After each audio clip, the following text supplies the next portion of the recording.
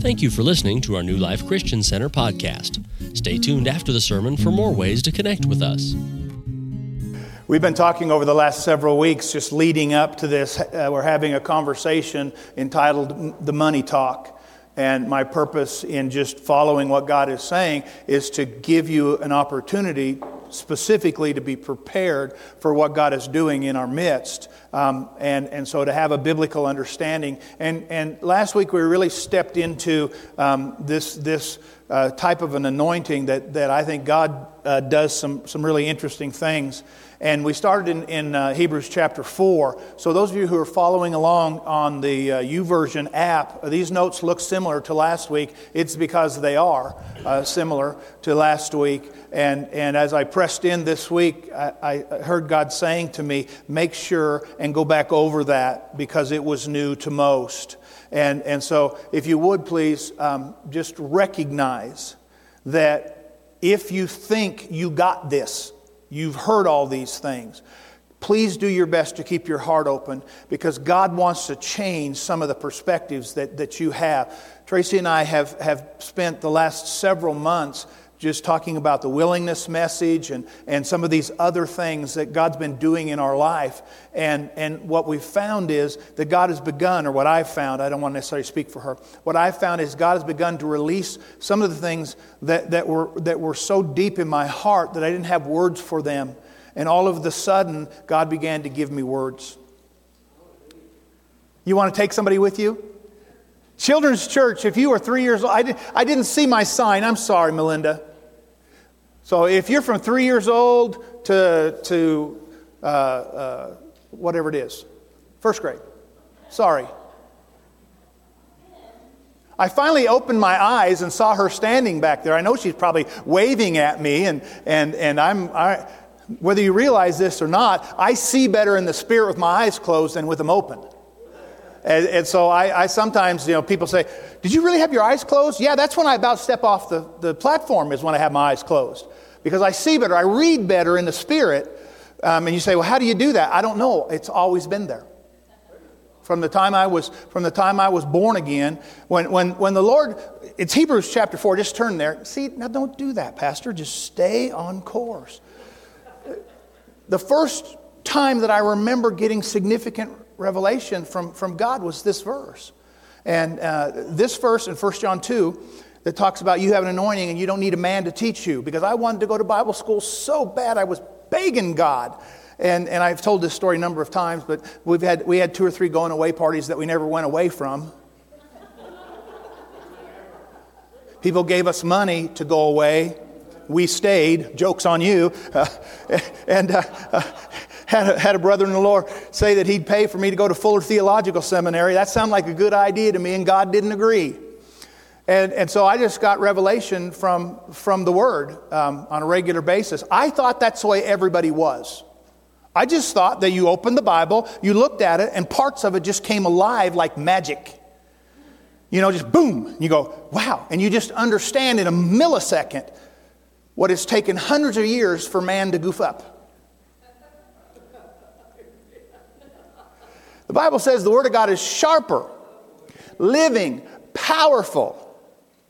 See, you can just stop there and I could preach for hours on that. The Bible is a living testament of God's intent. And when we talk about ways and intents, remember, His way is the only way. His way, His life, right? His way is only one of those. That's the boundary of life that we live in. His intent is what He speaks to us through that living Word. It's oftentimes described as a revelation, but really it's just the living Word that comes to us. It changes us. This is one of those where the Bible says the Word is living. It's active. It's sharper. Thank you. Just as you hear me hitting those quotes, because I'm not looking at my notes, you just put them up there, brother. I bet Paul loved that last week. What do you think? Oh, hey, he's not here today, so it chased him off. Praise the Lord. Glory to God.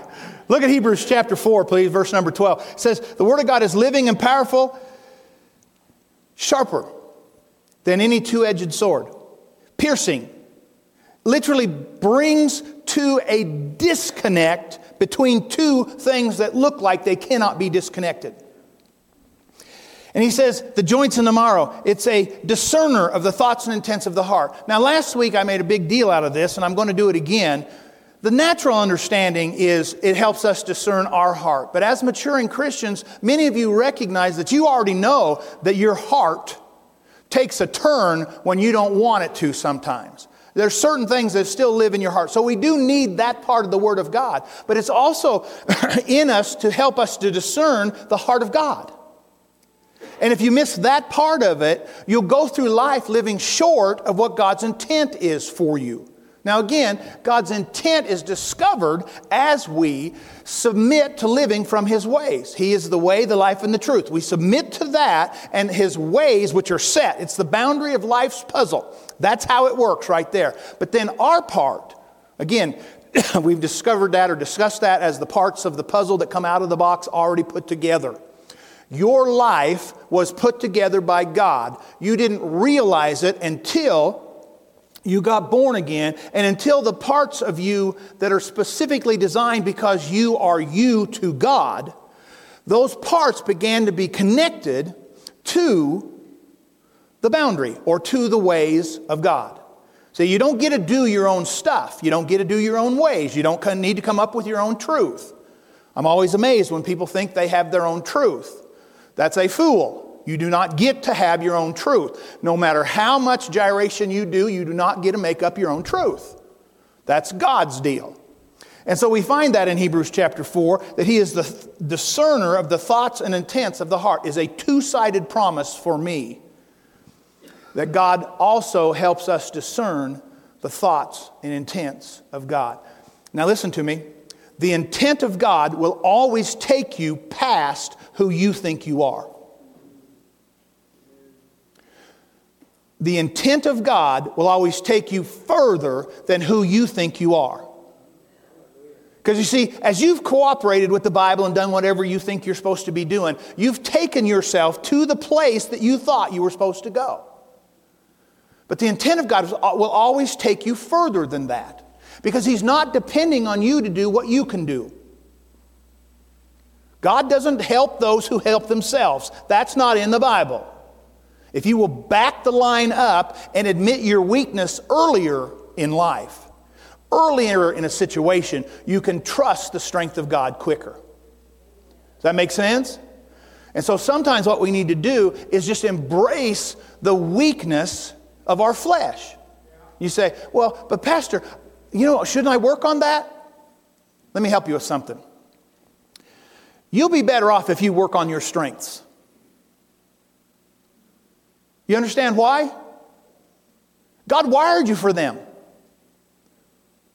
Did you know that if you spend an hour a day over the course of 5 years on anything, 1 hour a day on anything, at the end of that 5 years, you'll be an expert on that one thing.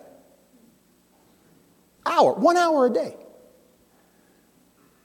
What if you took what you were naturally predisposed by God to have and spent an hour a day just functioning on that strength? At the end of that 5 years, you'd look more like Him. Which is what you want. But see, we're so burdened down by what we don't do well in Christ. Come on, how many of you ever said to yourself, you don't pray enough? You ever done that? Did you know that God doesn't have a time clock? He's not going to punch the button and say, okay, here's your time. In fact, many of you have misinterpreted prayer. You believe prayer is when you talk to God. Real prayer is when He talks to you. So skip over your part, since you already know that part, and so does He. And set aside a time when you listen. Because when you listen to God, you will find that He will speak to you in areas that He's wired you to understand in ways that are completely different than most people. Okie dokie. Open in your... So I used Jeremiah 29:11 last week. It's in your notes probably. Let me just take you down through all of these so we can get to where we need to be for today. And he says, I know the thoughts I have towards you. Thoughts of peace and not of evil. Listen closely. The principle in the Old Testament, now this is spoken to the children of Israel who just were taken captive by a group of people, and they're going to stay there for 70 years. Okay? So Nebuchadnezzar and the Babylonians are going to take them, they're going to keep them for 70 years at God's instruction. And God says, now I know what I think about you. At the end of this 70 years, here's what's going to happen. How many of you think 70 years is a long time? Yeah. If you don't want to cooperate with that, you can try to do what God says He's going to do in your own strength. But that in and of itself is evil. When you use your own strength to bring to pass God's stuff, it's evil. God never said depend on yourself. In fact, He said cooperate with your crucifixion. But most of us are using a spiritual defibrillator to keep our ugly part alive.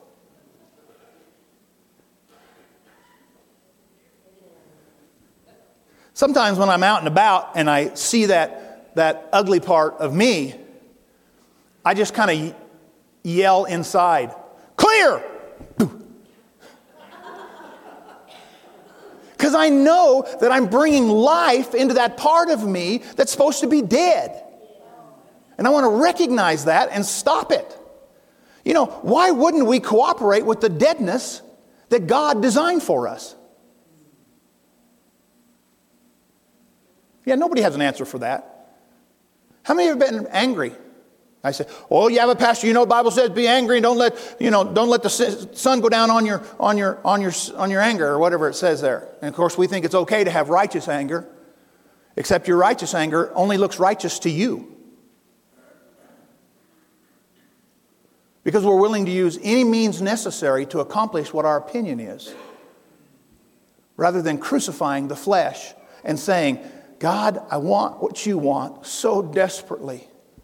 I want you to use me the way you see fit. I want to be able to sacrifice my comfort on the altar of God's will. You say, well, golly, Pastor, are you that serious about it? Well, I've run out of options. I've just run out of options. If you don't want to cooperate with His crucifixion, then you're in rebellion for His plan for your life. And there's a broken part in the boundary of your puzzle. And so you'll leak out that boundary and live outside the boundary on a regular basis. But once the boundary is set up through your cooperation with the crucifixion of your own flesh, it won't be broken again. And you'll never step outside the boundary. I didn't say you wouldn't sin, right? Sinning is when you take spiritual scissors to the puzzle piece that you're sure that fits right here. But you have to trim it a little bit. That's your ways. Put the scissors down. Stop cutting the puzzle pieces, because when you get all done, the pieces that are left won't fit anywhere because you built the inside of the picture according to your image. Nobody wants that. He says, I know what I have, these thoughts, these intentions, this plan. Literally, the Hebrew dictionary says the invention that comes from that thinking. God plans, I mentioned this a little bit in Sunday school, God plans to give you the kind of wisdom that comes from Him thinking about you. See, when you realize that God has made you able to hold more of His stuff, you'll recognize that if you'll give that away, He'll give you more. You keep giving it away, keep emptying yourself out. Because see, God doesn't consider full until it runs over.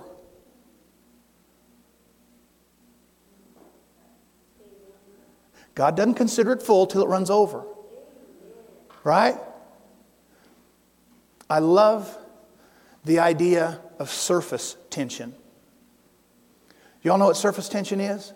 The molecules are being held together. If you do it in a cup of water, you can actually start to round that water up a little bit. Because of surface tension, those molecules don't want to let go of each other. Surface tension is human holding it together right before God breaks through and just runs over everywhere. And you got no more control once surface tension is broken. Do you get that? So we don't overfill it. Listen to me carefully. If you're only praying for your own needs, your surface tension is holding back the dynamic plan that God has for you in your finances. See, you've got this tension right here that says, I got this, God. And you're so happy because it's crowned up, right? It's got, you look down at it, it's got this little round thing where the molecules of human intention just refuse to let go of each other. But then all of a sudden, one drip extra. And that tension is broke. And what was once above the glass is now all over. We need to get to that point where we no longer embrace the surface tension. Do you all know what surface tension is spiritually? Where you say, well, yeah, but I don't want to go too far. What if I'm one of those kind of religious fanatic people? Listen to me. A fanatic is only someone who believes more than you do. And you're not the standard. Jesus is a real fanatic. Right? And none of you got to that place, but you have this surface tension that keeps you back from, right? Surface tension. Tracy and I grew up in the restaurant business. Tracy and I's first job while we were running from God was in the restaurant business. And I got to where I could pour coffee. You've seen servers like this, you pour like this and lift it up really high, and it's always hitting the deal, right? And did you know that if you get a little surface tension on a cup of coffee, it's real hard on people because they don't know what to do, because if they touch it, it spills. If they put their lips down there, it spills. They don't know what to do with the surface tension. All right, so when we're in Christianity, the surface tension that we have is when we don't know what to do with what God has given us. You're already rounded up, but he says, full to overflowing. I'll pour out stuff that there's not room enough to contain. Right? It's throughout. The intent is throughout the Bible. So our surface tension is when we don't know what to do with what God has given us. See? Because we think we need to control it in our humanness. That's what we're talking about today. Is understanding his intent. Right? All right. So God's intent is to reveal to us, even to the point of invention, how this turns out. Does that make sense?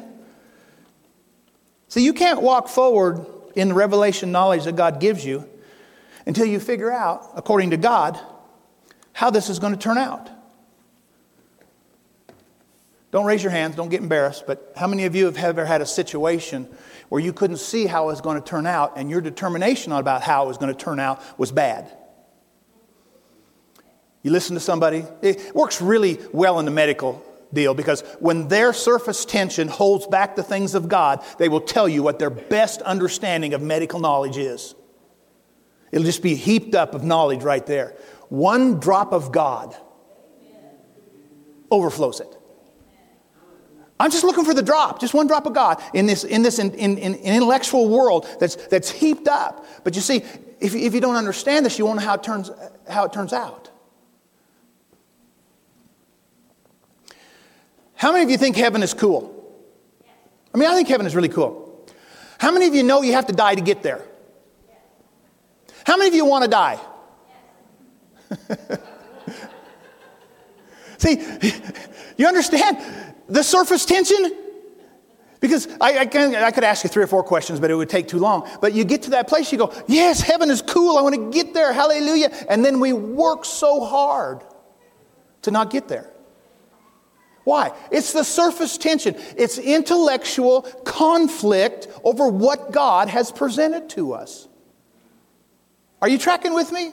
Because if not, see, I'm not really talking about money right now. I'm really talking about life. But you all have surface tension in relationship to money. It's the 15th of the month, 17th, whatever today is. Christmas is in 1 week. If you got more kids to buy for than you got money, you understand tension. Right? You're meditating on it. How am I going to do? How can I make this happen? Well, they want this. And how many of you have ever had a child who wanted more than your budget could do?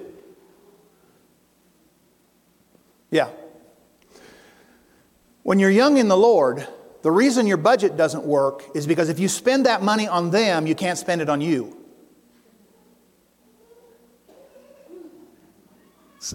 Come on, dads, look at me.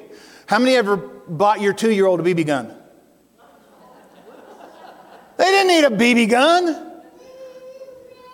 My oldest son bought all of the grandchildren knives one year for Christmas. Whose idea was that? I bought my oldest son, before he was 2, a remote control car.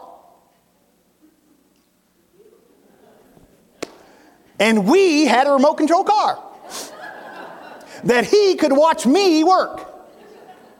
I bought my wife, for one of our anniversaries, my favorite album.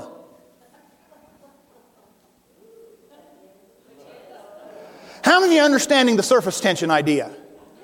That's just you. One drop of God will run that all over. And guess what runs out? The part that you are most trying to save. See, all that surface stuff, God will deal with that right off the bat. You'll say, well, I don't like that. Well, he didn't like it either, so go ahead and cooperate. See, it'll never, your intentions will never produce the intention of God. I say it this way, you cannot plant a seed to produce greed. You can't. All right, turn with me. Did I tell you where to turn? 1 Corinthians chapter 3. Let me show you this. You can go back in your notes and you can look at all this stuff and see if it made sense. But what we really need to figure out is how this stuff turns out. God tells us how life turns out throughout the Bible. Throughout the Bible. 1 Corinthians chapter 3. Look at verse number 9. Are you ready? For we are God's fellow workers. You are God's field. You are God's building. In this passage of Scripture, God reveals to us His intent. First of all, He says, you are His worker, and you are what He's building in His field. You are God's fellow workers, right? You're working with Him in God's field and God's building, what He's building inside of you. All of you are this way. Every one of you are being built by God. Every one of you have the way, the truth, and the life as your boundaries, but you, who you are as a Christian, is that part of the puzzle that came already put together, and now you're trying to be the building blocks connecting you to the boundary. Connecting you to God's strength, connecting you to God's ways, connecting you to God's best through these things. Amen? Okay, look at it now. This is verse number 9 again. We're God's fellow workers. You're God's field and you are God's building. According to the grace which was given to me. Now notice what Paul is doing here. Out of the overflow of his cup, according to the grace that was given to me. So out of the overflow of grace in his cup, as a wise master builder, I have laid the foundation. We could translate that and say that he has caused people to recognize the foundation, because in the next verse he says, this is a foundation that no one else can lay, and it's the foundation that is Jesus Christ. So he's only pointing out by his wise master buildership the ability to build on the foundation that is already laid. You see, here's what happened in churches all over the world, is they come up with a new foundation that isn't of Jesus. You know, commonly called cults. And they begin to build their building outside of the walls of boundary. Here's what it means. And they'll tell you all that kind of stuff, you know, and they'll say, oh yeah, we believe in Jesus. Well, you don't believe in the same Jesus I did, or you wouldn't have built right there. You wouldn't have built on that. Does that make sense or not? I mean, we got whole denominations of people, and maybe you don't consider them Christians, but you know, we've got denominations that think that there's only going to be 144,000 people that get saved. They're building outside the foundation of Jesus Christ. We got people building a foundation that are building on a foundation that says that you're not the first due of you. You've been redone. Only so many spirits. And so you keep being born into this spirit world. And all of a sudden, now don't laugh because you got one of them churches in Yuma. And you keep graduating up, you die, and then you get to come back. I mean, that's Hinduism. McDonald's is walking the street in India and people are starving. Kill the cow. Dear Lord. I mean, some of them look like they're barely alive anyway when you see them. Skinny old cows. That's the only thing they're good for, hamburger. Let's have a barbecue. You say, don't make fun of them, Pastor. They're building outside the foundation of Jesus Christ. They're not of us. Just tap the brakes, Pastor. Don't be going there all the time. Notice what it says. He says the grace of God. So Paul recognized how he was made. He connected the puzzle pieces to the boundary or to the ways of God, and he knows that other people connect to him and to the boundaries by what he builds. See, he knew that. It's grace that taught him that. Notice what else it says. It says, a wise master builds, I've laid the foundation, and another builds upon it. Let each one, pay attention, let each one take heed how he builds on it. You cannot let me build your building. It's not me. I'm merely telling you, make sure that when you connect to the ways of God through the intent of God. Connect to the ways of God through the intent of God. God intends for us to be blessed. Don't connect to each other because you can all have a societal pity party about how God doesn't hold up his end of the deal. There's whole churches full of people like that. They use poverty and depression as marks of grandeur in the things of God. God didn't intend it to be that way. Okay. Verse number, last half of 10, it says, but let each one take heed. It literally means to have a perception of understanding about how God builds. A perception of understanding. Do you understand that when you pray improperly, not according to God's words, that your prayers fall out of your mouth and to the ground dead on arrival? Take heed how you build. When you pray outside of God's boundaries, and you say, well, I don't know all of God's boundaries. Yeah, I'd help you if you would, live some of them. But anyway, when you pray, it falls out, right? To the ground, it's dead on arrival. Why? Because it does not carry the living DNA of God's Word. When you pray God's Word, it carries the living DNA of His Word. It can't help but produce what its intention was. That's what Isaiah 55 said. My word doesn't return void, but it prospers in the thing in which I sent it. Are we together? So when you take heed, you say, well, I'm just going to pray because I know God wants this. You don't know nothing of the sorts. See, what you think you know is, if you pray just right, nothing bad ever happens. If you pray enough, nothing bad ever happens. I mean, look at your row. Some of these folks in here have been through a lot, and I'll guarantee you they were praying. They were praying. You say, well, why doesn't it always work, Pastor? I don't know. But I know why it works. Because God's living word carries with it the DNA of His created integrity. He spoke it into existence.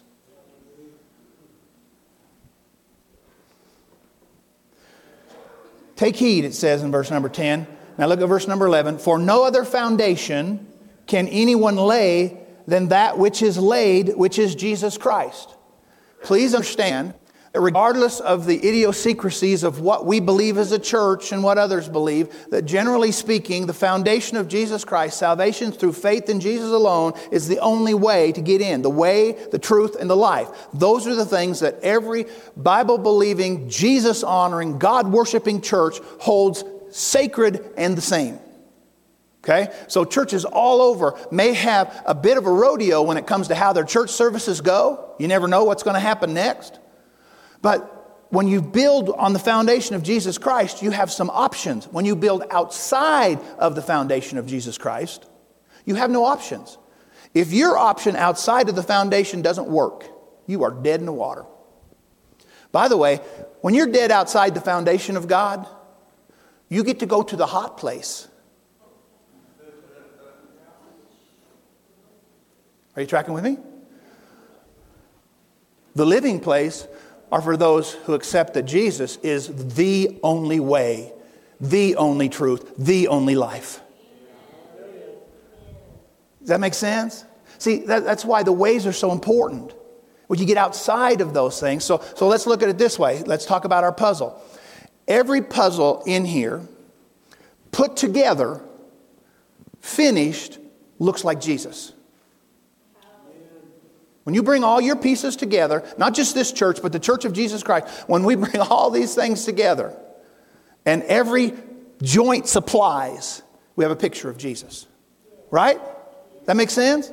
So what good would it do for you to build something outside of that foundation that doesn't look like Jesus? That won't help you. So he said, take heed how you build, because you're going to be given some options. Look at verse number 12.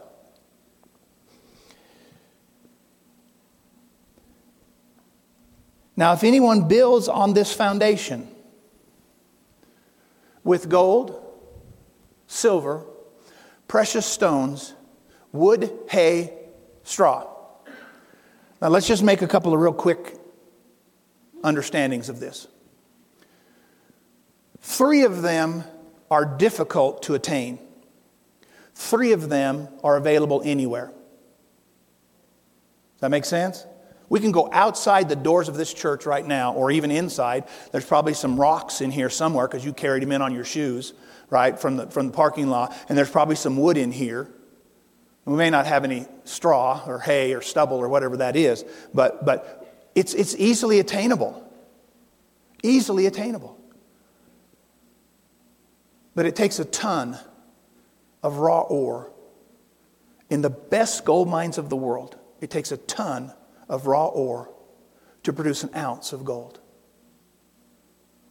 2,000 pounds to 1 troy ounce. Does that make sense?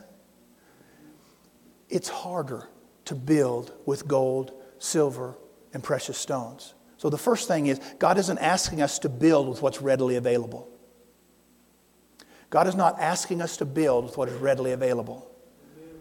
It's so much easier to build with what's readily available.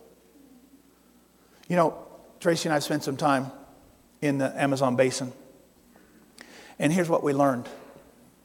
There are no rocks in the Amazon. No rocks. Thinking, if you have a house made of stone in the central part of Brazil, you are considered a wealthy person because all the rock has to come from southern Brazil 1,000 miles away. All they have in southern Brazil is rocks. If you have a house built out of wood in southern Brazil, you're considered wealthy. It's all about what's readily available. It's what's readily available. So it's not the literal side of things as much as it is that figurative side. There are some things that aren't readily available that we should build with. Gold, something that's been tried through fire. See, you don't get to build on the foundation of Jesus Christ with you as a person until your person is tried by fire. You are God's building. You're being built by becoming the gold.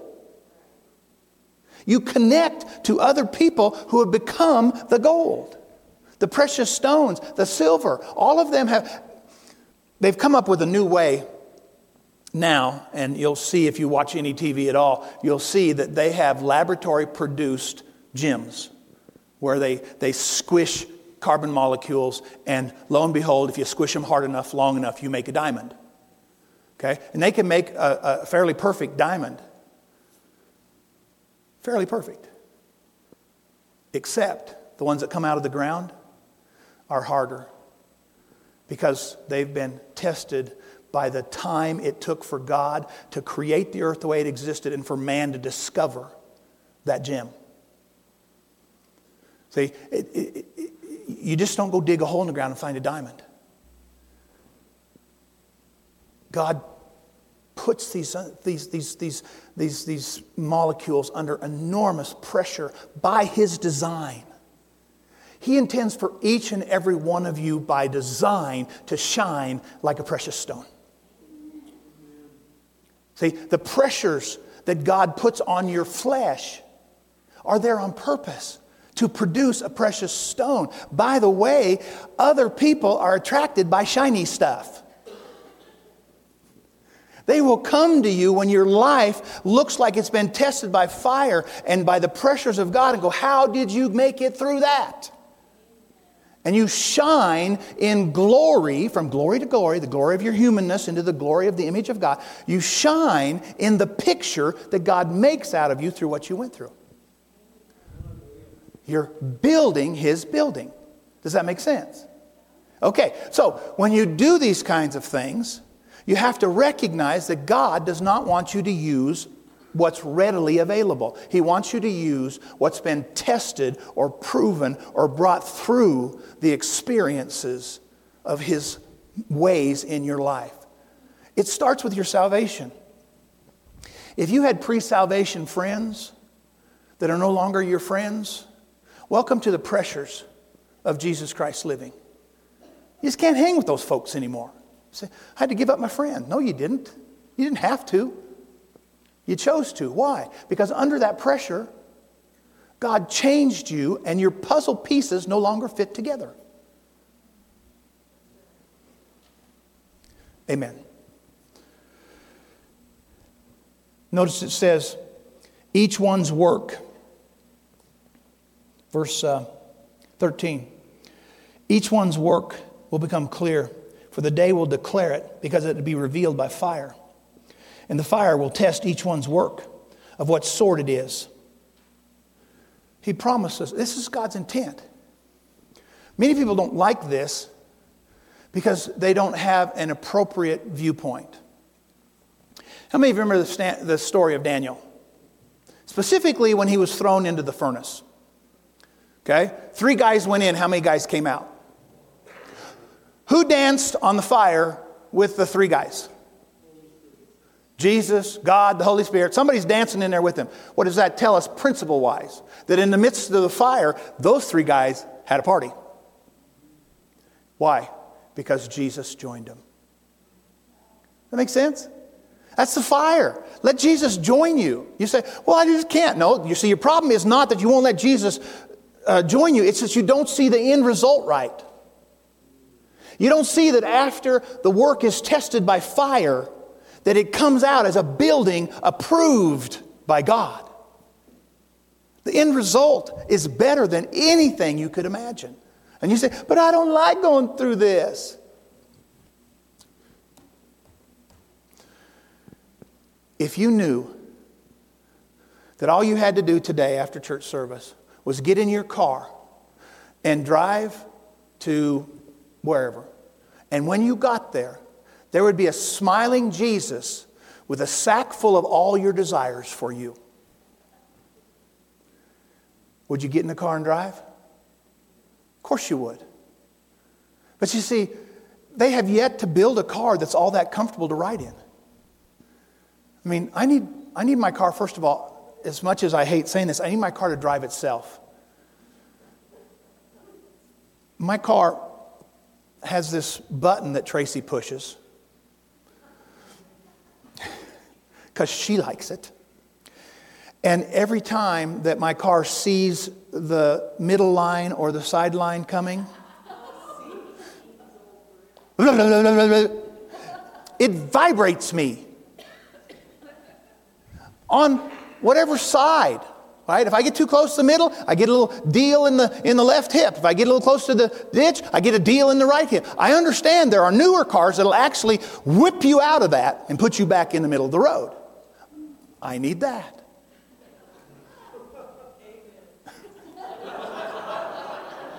Because you see, in the fire of living, I'm being tested by my car. You say, what? Yeah, I'm being tested that every time I want to light the car on fire, every time it buzzes me. In fact, occasionally when Tracy's not looking, I just push the button that's on the dashboard that makes it quit vibrating. Because until the car like rock and rolls in the dirt, I haven't left the road yet. And so we're good, right? And so here's the thing. When you're building in your character, right? And you say, well, it's okay if I just get over here a little bit. And you sense that little vibration or that little check in your heart. Just this little check, right? And you go, oh, it'll be okay. I didn't do anything bad yet. And God will forgive me. I got good insurance. I've confessed Jesus Christ. I'm going to heaven. Yay me. See, I got Holy Ghost insurance. And yet what God wants us to do is to build with things that are not readily available. He wants us to stay on the narrow path. That's His ways, people of God. It says in verse number 13, it become clear the day will declare because it will be revealed by fire. And the fire will test each one's work of what sort it is. Verse 14, if anyone's work which is built on it endures, he will receive a reward. Isn't that interesting? He receives a reward. Now, I don't really have time to flesh this out, but I might in the weeks to come. But you need to understand that the reward you're looking for may not be the reward that God is offering.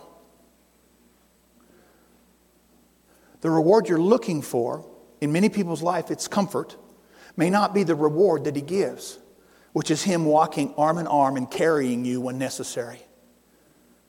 It's a different kind of reward, isn't it? You see, if you see it right, you can go through anything knowing that you're hand in hand with Jesus. Anything. You say, well, Pastor, are you mean we're going to go through terrible things? I'm saying you're seeing the terrible things wrong. If you know the end result, it's not terrible anymore. Amen?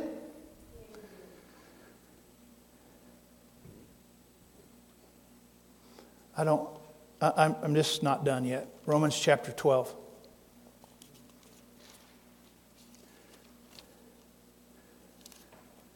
Here's Paul talking about it again.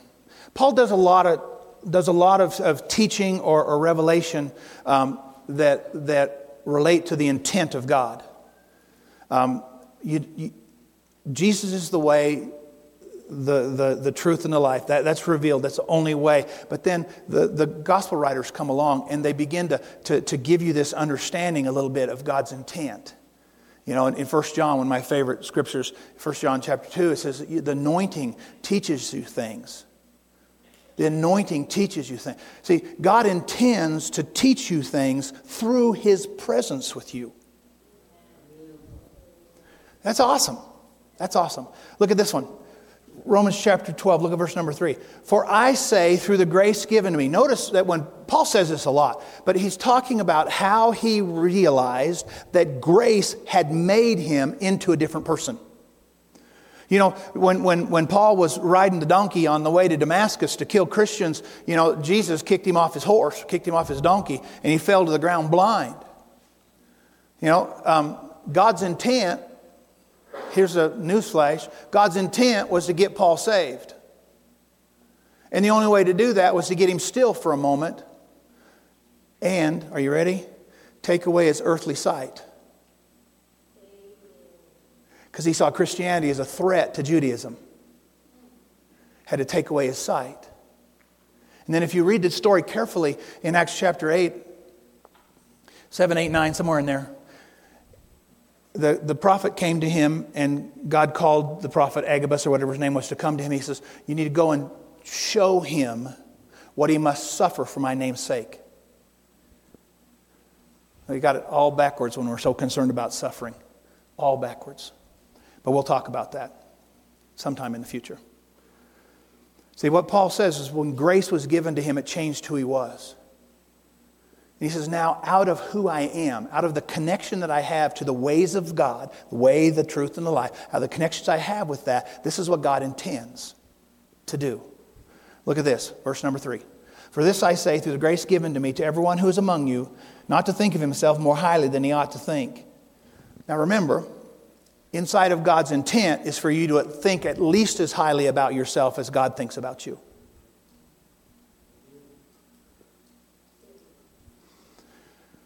Most people take this because of human sight. They take this and they say, well, this is just prideful. God intends for you to think about yourself the way He thinks about you. You are righteous because of Jesus Christ. Don't use that false humility and tell me, oh, I'm just a sinner saved by grace. If you're saved, your identity is no longer a sinner. Get rid of that. You're now a saint. And if you're a saint, God will begin to deal with you about how to steward what He gives you, how to get rid of the surface tension of humanality, or humanistic, being a human. The surface tension of just natural understanding. He wants to get rid of that. He wants to show you how to handle. And when you understand sainthood, when you understand stewardship, you'll realize that you're sons and daughters of the Most High. And you'll understand what son of the King actually means. Son and daughter of the King actually means. God is my Father. You could say, well, only when you're good. God is my Father because I had nothing to bring to the party. Amen. Now notice this. He says in verse number 3, not to think more highly. Verse 4, well, in verse 3, but think soberly, as God has dealt to each one a measure of faith. The faith is not yours, it's what He gave you. For as we have many members in one body, but all the members not have the same function. So we being many as one body in Christ, individually members of one, having then gifts differing according to the grace that is given to us. People of God, when we recognize this, we realize that God connects us with others while we connect with the foundation or with the boundaries around there. So each one of us have this gift. We work perfectly together. We work perfectly together. Amen. Amen. Notice what else it says here, and we'll try and close with this.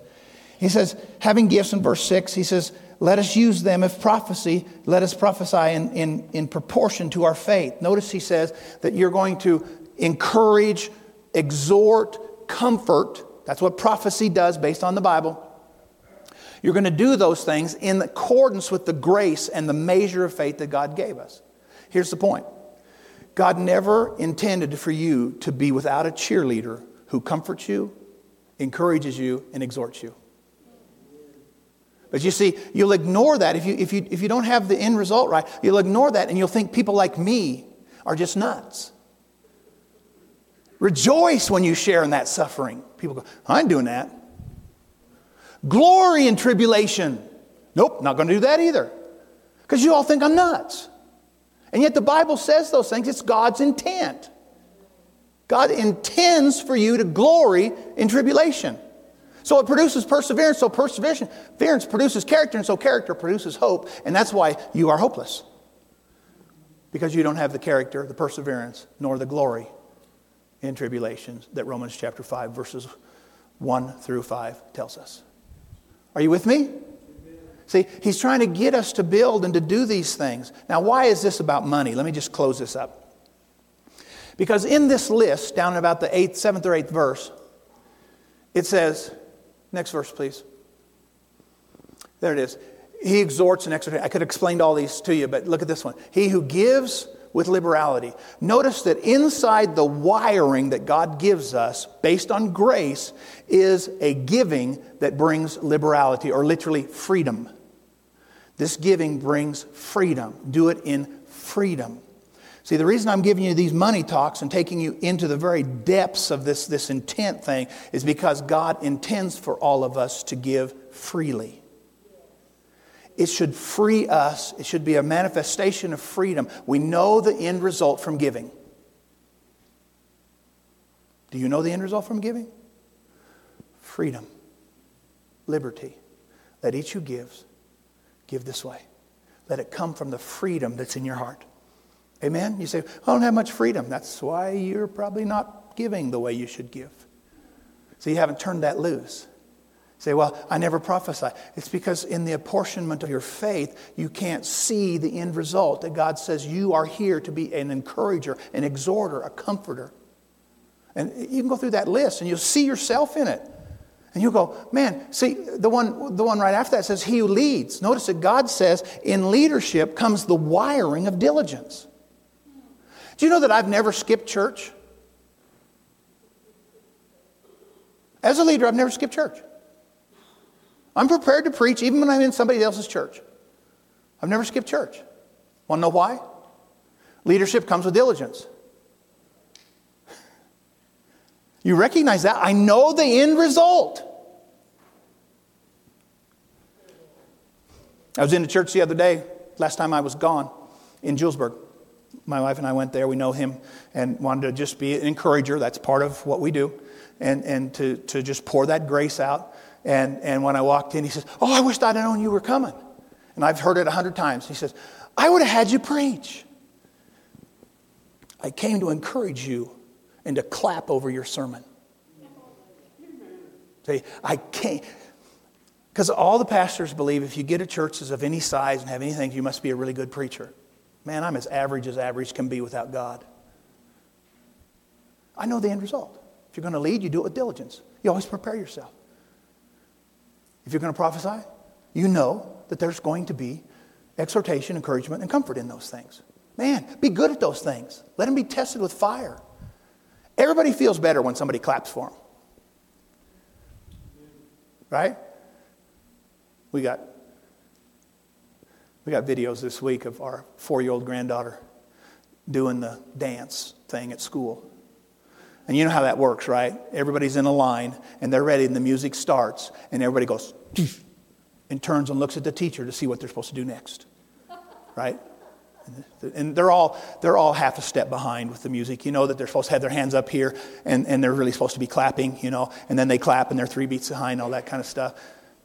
I was so pleased to watch my granddaughter. Can I point out to you that the Father God, never gets tired of seeing what you do? If you read the Word and fall asleep, I've never known a father who got mad when their child fell asleep on their lap. See how you can see the end result better? Well, I need to pray more. If you fall asleep praying, praise God, you fell asleep in the arms of God. He's not unhappy at you. Can I encourage you with that? Come on, music team, because if I don't stop, I'll just keep going. That was kind of a Yogi Berra thing. If I don't stop, I'll just keep going. Yep, those are your 2 options. Amen. I'm done. Stand with me, would you please? Thank you, music team. Appreciate you guys' faithfulness.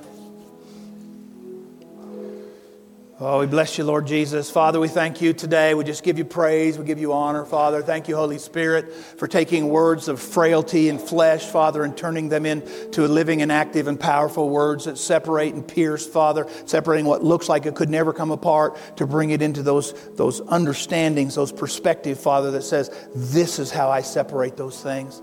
Father, we thank you today that there is a very distinct difference between your ways and your intent. When we co-labor with you, we find your intent. We thank you, Father, that you are creating in us your building. You are building Jesus Christ for all the world to see through his people, every part of the body. And we thank you for that in Jesus' name. Amen and amen. Thank you for listening. To subscribe to our podcast, search New Life Eckley in all of the major podcasting apps. Audio and video of our sermons are posted at newlifeeckley.com/live, and you can watch sermon slices weekdays on social media. Search at New Life Eckley. Our main service is at 10 a.m. Mountain Time every Sunday. Thanks for listening.